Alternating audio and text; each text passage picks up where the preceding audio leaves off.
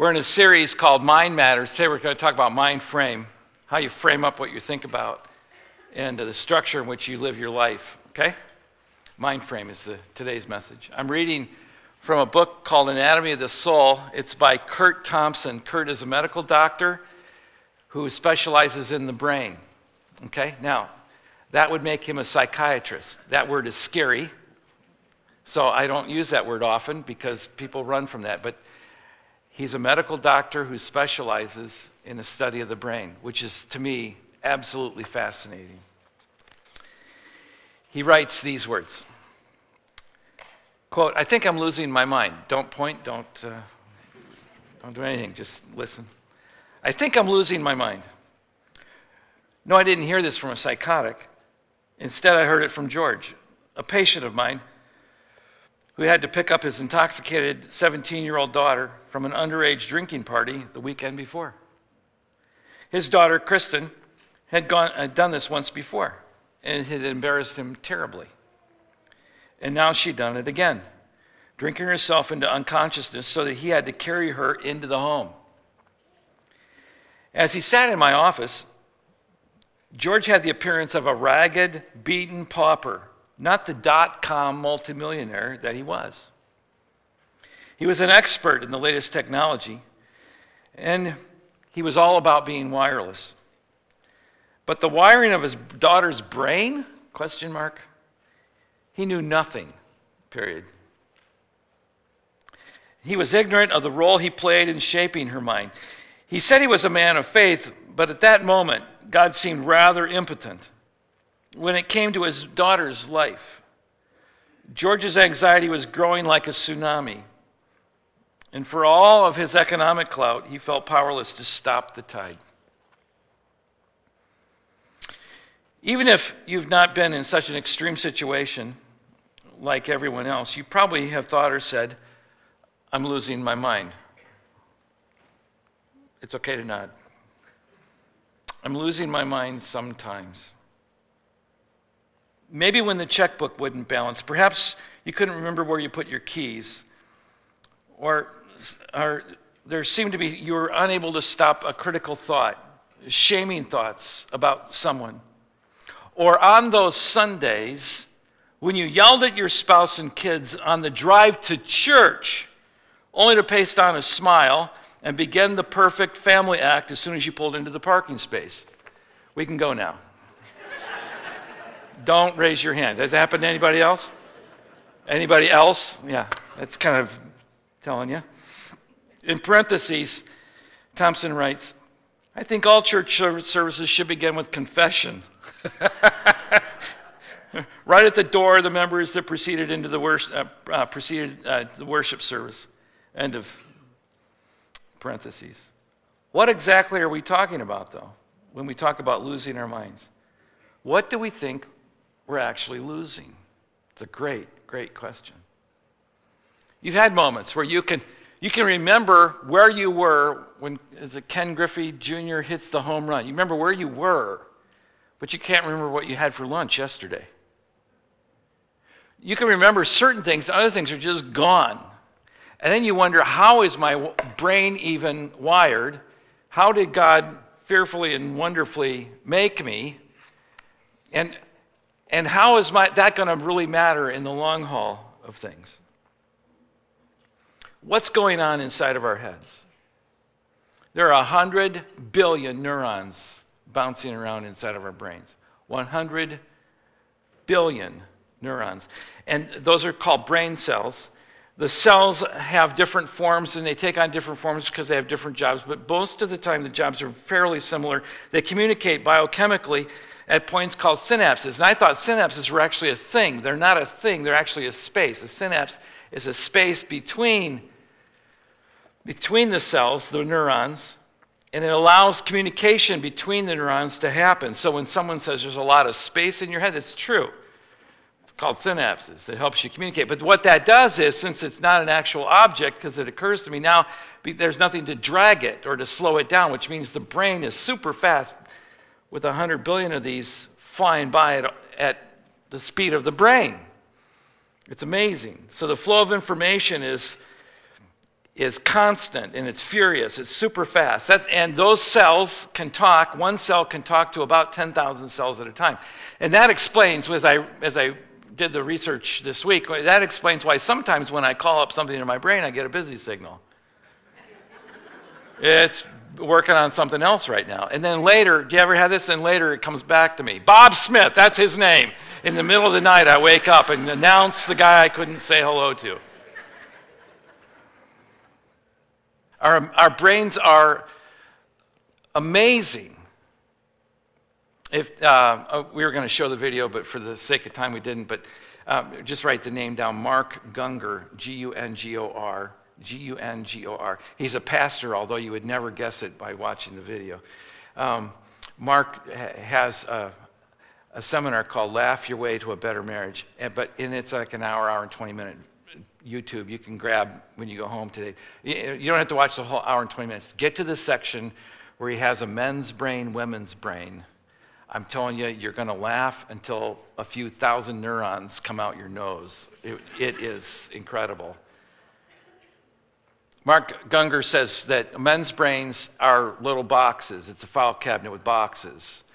All the boxes have one item in them each, one subject. You want to talk about that? You open that box, you pull that out, you talk about it. When you're done, you put that box away. None of the boxes talk to each other. You can't pull out more than one box at a time, only one at a time.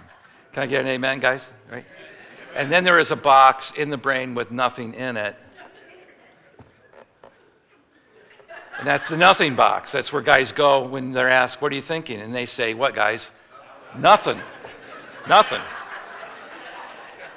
We're not thinking nothing. My wife asked me once, what do you think about? Nothing. What do you think about? We think, I'm not thinking nothing about nothing. Nothing. What's there? Just a dial tone, not even a busy signal. My children don't know what a dial tone is. So there you go. Gungor goes on to say, there's a woman's brain. It is not a file cabinet with boxes. It's a wrap of barbed wire with electrical stuff going through it. And because it's Valentine's Day, I'm going to stop there.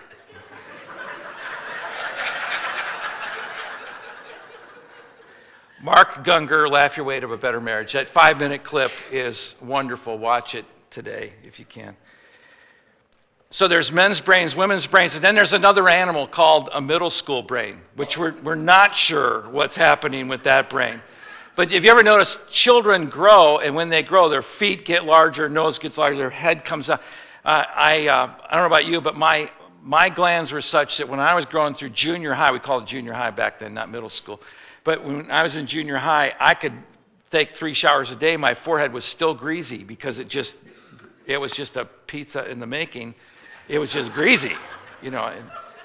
And so it was just the way it was. You know, the brain is the same way in that the feet, ears, nose is all growing at different speeds in middle school. It only makes sense that the brain would be having the same kind of a challenge. So what do we have in common? Here it is. All the brains, when they're born, are born with a nature bent to sin. We talked about this a week ago. There is no hope, there is no help apart from coming to Christ. That brain is always going to go down a bad path. The Old Testament would put it this way: all we like sheep, in a word picture, all we like sheep have gone astray. Everyone goes their own way. And you know, if you've ever seen sheep, if they start to run, they'll all run for no reason. It's a stampede. And that's what the world system does. When it's hell-bent on bad thoughts, bad actions, bad attitudes, bad anything, fill in the blank, it's like sheep in stampede. There is no stopping it. There's no reason to it, save the coming of the Good Shepherd, who saves our souls and picks us up in our sorry estate and brings us to the point of heaven, but then does something to our hearts as well. He rescues us not only for heaven, but he helps us here on earth. And he gives us an opportunity for our minds to be renewed and changed. And that's the hope. So our brains start out as only bent towards sin, but then Christ comes. When we trust in him, we get this everlasting life and hope. So why in the world am I so conflicted? Romans chapter 7. Look with me there, verse 14. We know the law is spiritual, but I'm unspiritual. sold as a slave to sin. I do not understand what I do, for what I want to do, I do not do, but what I hate, I do. You ever been there before? Don't raise your hand. You've been there. The things you don't want to do, you end up doing. Things you want to do, you don't get done. You're not alone in this. The conflicted nature that you plod through is nothing new. And the writer of Scripture, the Apostle Paul, who wrote half the New Testament, says, I'm conflicted all the time. And the conflict is so real because I have Christ in me. I want to live a life of hope and of virtue and purity. And in the very next moment, it's as if your brain is saying, get out of my way. I'm going to do what I want to do and live my way. And some Christians would actually admit that before they came to Christ, they were less convicted and conflicted. They were less conflicted than they are now. So they thought they'd come to Christ and live happily ever after. No.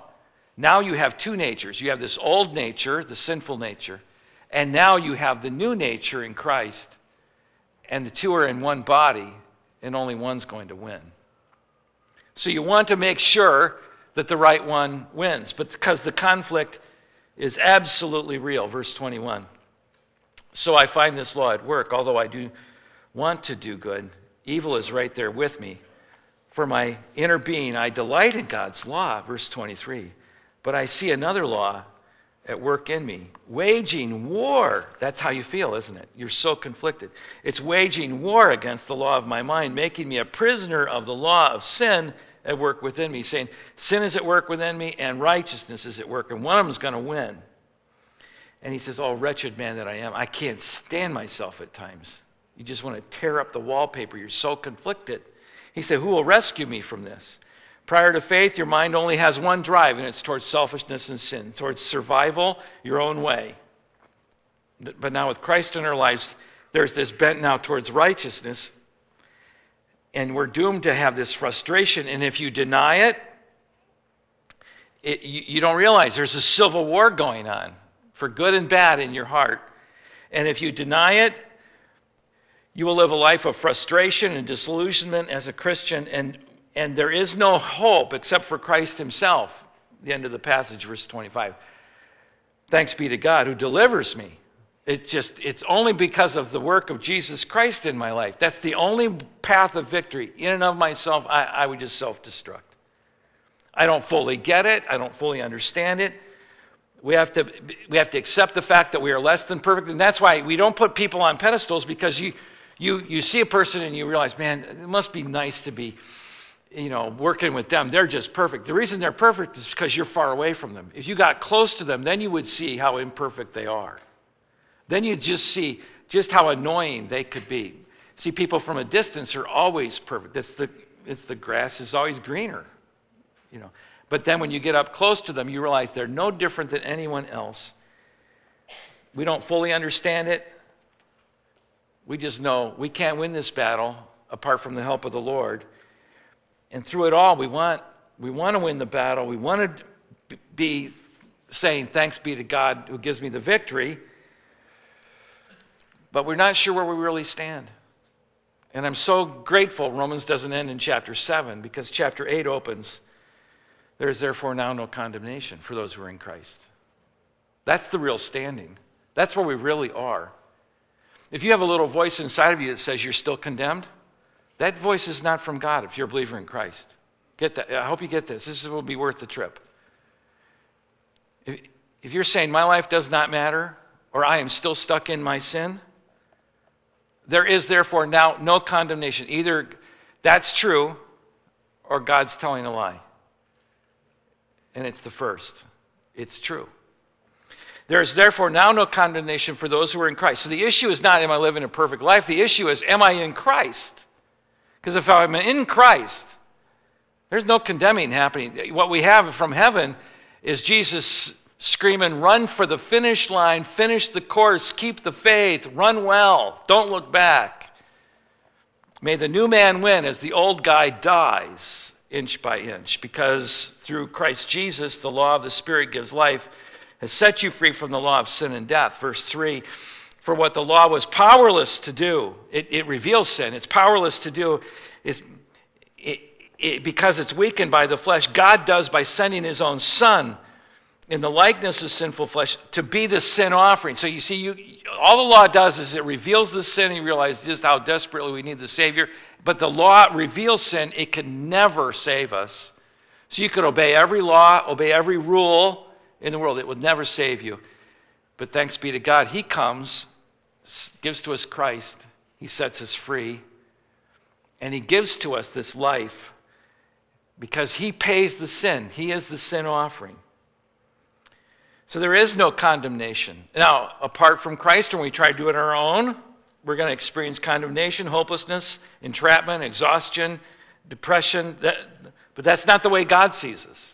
The way God sees us is he sees us as his children, forgiven with a new power, his power, supernatural power. The law only tells us where we're off track. It never gets us back on to keep us on. And so we struggle. But here's the amazing thing, too. I think it's just as a colossal part, it's a sub-part of this whole mind frame piece, is that because God gives to us Christ, we did nothing to get Christ, and he even gives us the faith to believe, that salvation is not only permanent, but it's eternal. The world never gave that to me. The law would never offer that to me. I did nothing to earn it or deserve it. It was a gift given to me. And what do you do with a gift? You just receive it. And when you have that gift, you have eternal life. And that cannot be taken away from you. It does not go away. It does not expire. And it cannot be given up on in you. This is a wonderful thing because sometimes we think if I don't behave, the Lord's just going to leave me. That's a lie from Satan. That's what, and parents will do that with kids occasionally. You'll hear, if you don't behave, I'm just going to drop you off, leave you. What kind of parents like that? You're going to create all kinds of performance stuff with your children. And God the Father never does that with his Son. Never, ever even alludes to that. In fact, just the opposite. If you're taking notes, Philippians chapter 1, the one who began a good work in you will complete it. Not if you do this and if you do it. No. He will complete it. It's based upon his word, not upon our ability to tread the water or to swim upstream or whatever it is. It's our word picture. No, there's no performance involved. Philippians chapter 1. Add to that Ephesians chapter 2. You're saved by grace through faith, that not of yourselves. It's the gift of God. And we're created unto good works, which the Father, in other words, he's going to change us, which he has planned in advance. So he already knows the outcome. He already knows you're in the transformation process, and he's already got the good works planned out for you. Ephesians chapter 2. 1 Thessalonians chapter 1 is the one who is the Father who is faithful. The scripture says, and he will do it. In other words, you cannot stop it. I love the words of Jesus, and he says, you are safe in my hands, and my hands are in the Father's hands. In other words, nothing, you cannot get out of this. And if you still wonder about your eternal security, look at this. Romans chapter 8, pick it up at verse 28. And we know that in all things, God works for the good for those whom he loves, and he calls them according to his purpose. Verse 29, for those God foreknew, he predestined to be conformed to the image of his Son. In other words, he's working on you to become like Christ. They might be the firstborn among brothers and sisters. Those he predestined, he called. Those he called, he justified. Those he justified, he glorified. He goes on to say, nothing's going to separate you from the love of God in Christ Jesus. Nothing. So what, you're standing before the Lord? You're a Christ follower? He sees you with no condemnation. So if you walk around as a Christian with condemnation on your breath, in your heart, somewhere in the shadows of your doubt, that didn't come from God. That came from somewhere else. And here's what we know. If you want something to grow, you feed it, right? You nurture it. You want a plant to grow? You water it, right? You fertilize it. You want your kids to be healthy? What do? You feed them, right? You feed them, and it's amazing. They grow, right? The same thing is true if you don't want it to grow. It just starves itself out. And that's a biblical principle. You overcome evil with good. You overwhelm it with good. You want to keep weeds out of your yard, not only do you starve out the weeds, but you overcome it with really great grass.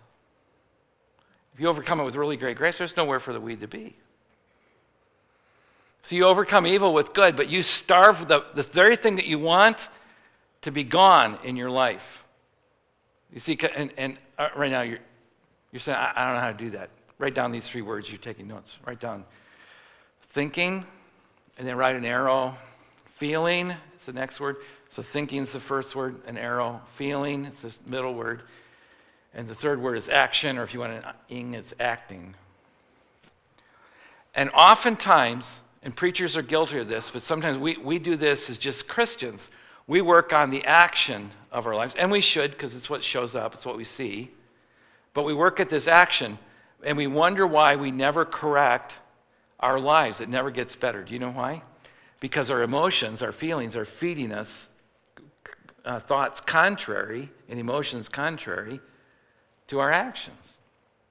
So you can correct the actions all you want. If you don't give the reason behind it, you'll never feel good about it, and you can't feel good about it if the thinking is messed up. You understand? Thinking really is at the root of this.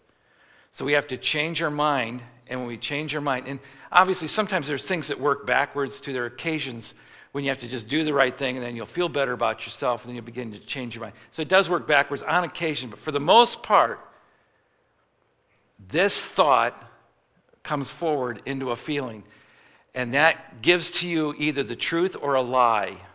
And if it gives to you a lie and you believe it, you're going to act on it and then be frustrated with your life. James chapter 1, if you're taking notes, this is James 1. You have a sinful thought, and you say, well, I can think the thought because I'm never going to act on it. Okay? Don't nod your head or anything. This is what we do. And then what happens is this. In the feeling stage, you begin to rationalize the thought. It's not all that bad. I'm not hurting anybody but myself. But what happens is you become rationalizing to the action. Well, it wouldn't be so bad. It wouldn't be the worst thing in the world.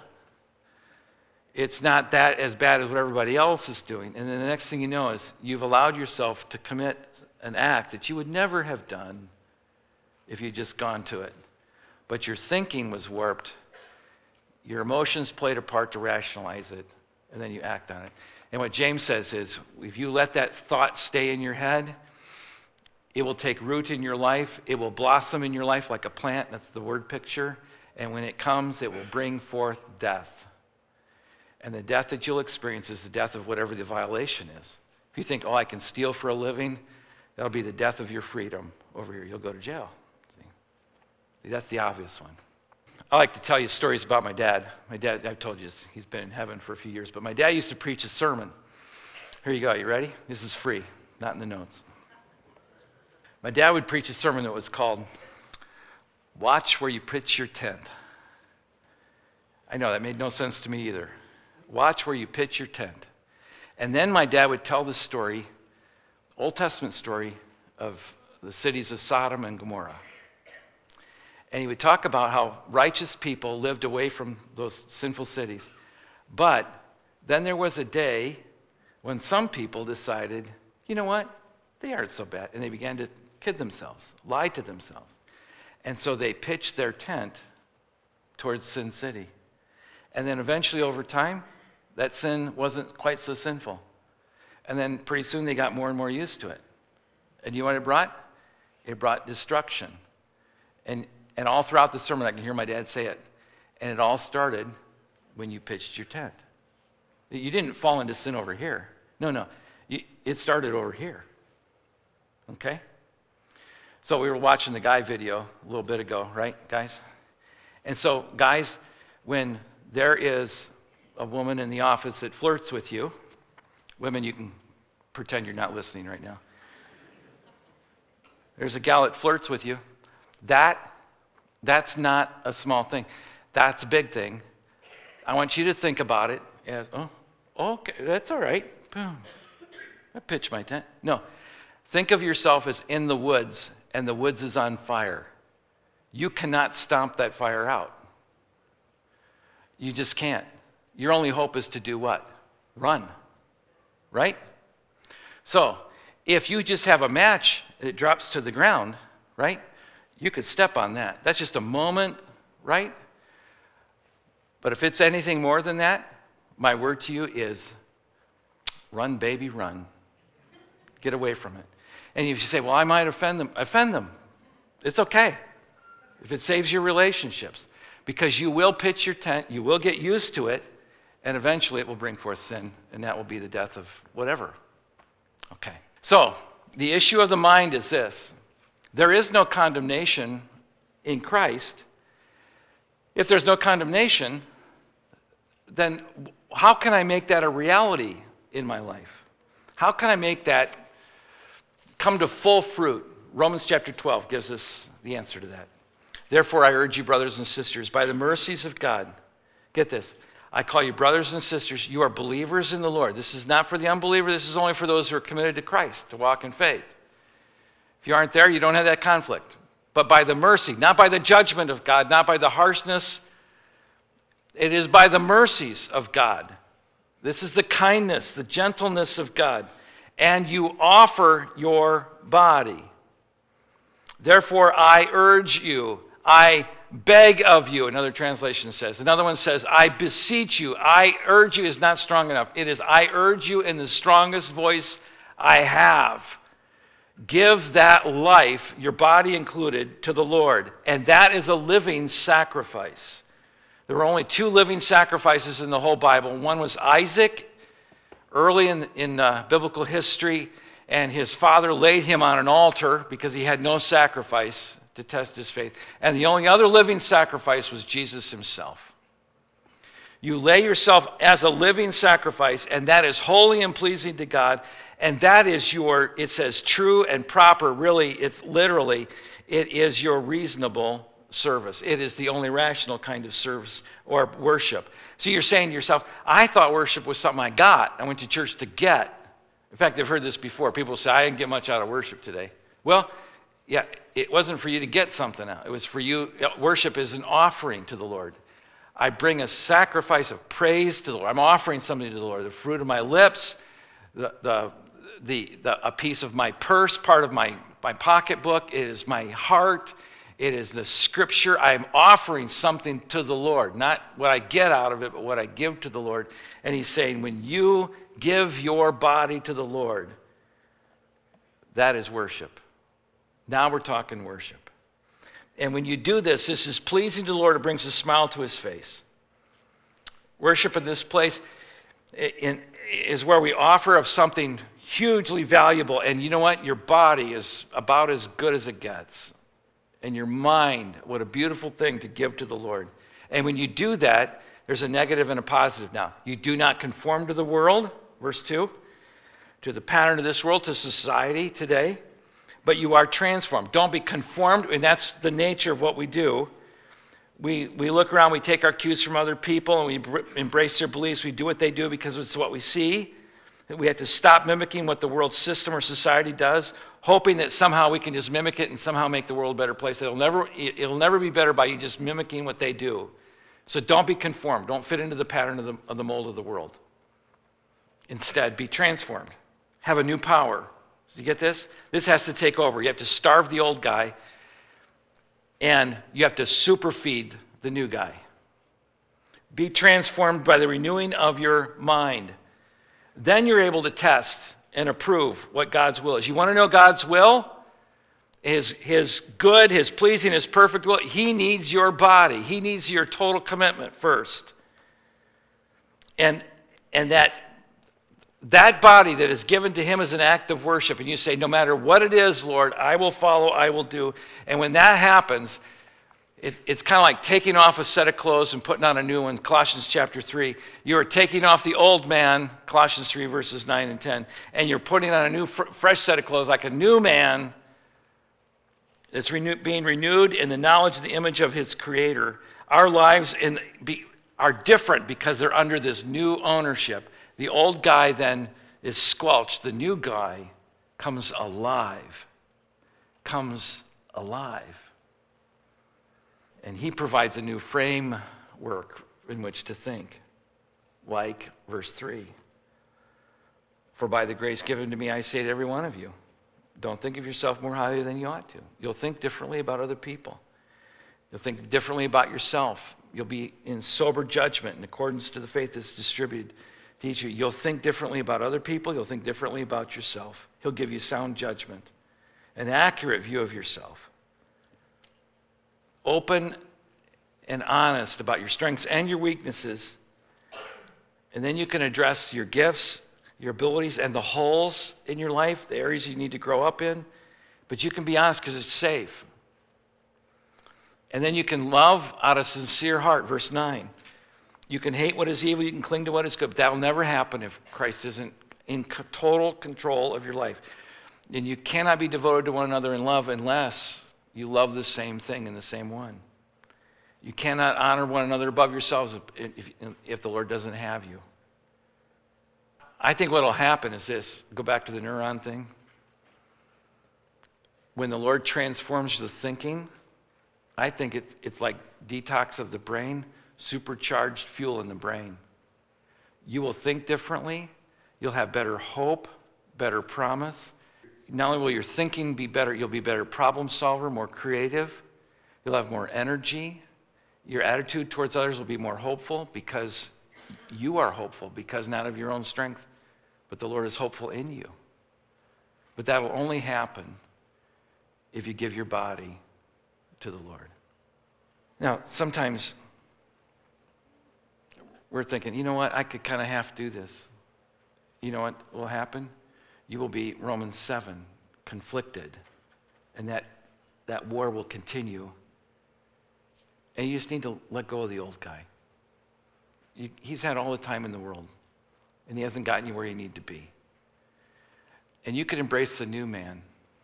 And that new person in Christ in you.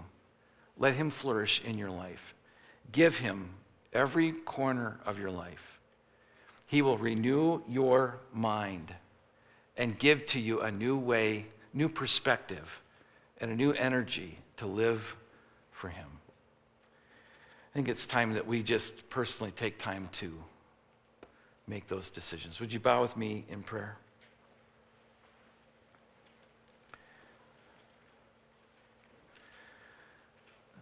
Our heads are bowed and our eyes are closed, and we're realizing more and more most of the issues of our lives come out of the thinking. And that's what gets us in trouble. If we're not on a good base, we can't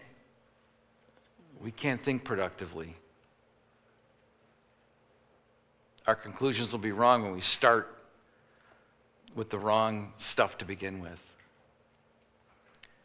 And so perhaps your prayer this morning is, God in heaven, I'm realizing again how wonderful the brain really is.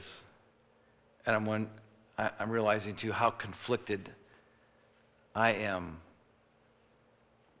And like the Apostle Paul, at times, Lord, I have to admit, oh wretched man that I am, apart from your good hand of grace, I'd never have victory. Some right where you're seated this morning, you just would open your eyes, look at your hands and say, Lord, take my hands. Take my heart. Some would pray, God, my eyes, my feet, my mouth. Sanctify my mouth. Take my whole being. Save my heart for heaven, but save my feet for righteousness. May my mouth be useful to your glory. Would you transform me? And start that with a renewed mind.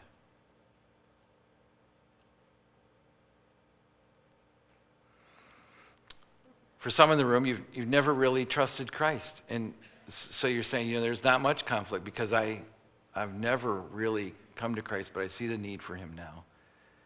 And your prayer is, Lord, save me. I need Christ to be mine. I don't stand a chance apart from him. He promises that whoever comes in faith, he'll take. And whoever he takes, he'll work on. And the work that he starts, he promises he'll finish. And so we have wonderful hope.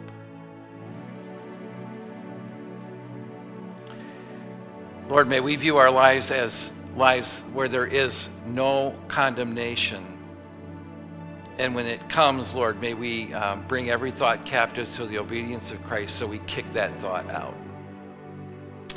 And may we realize we are sound and secure in Christ and in Christ alone. Nothing will separate us from the love that is in Christ that you gave to us. So we can charge ahead knowing with full confidence that you're with us because you promised to complete the work.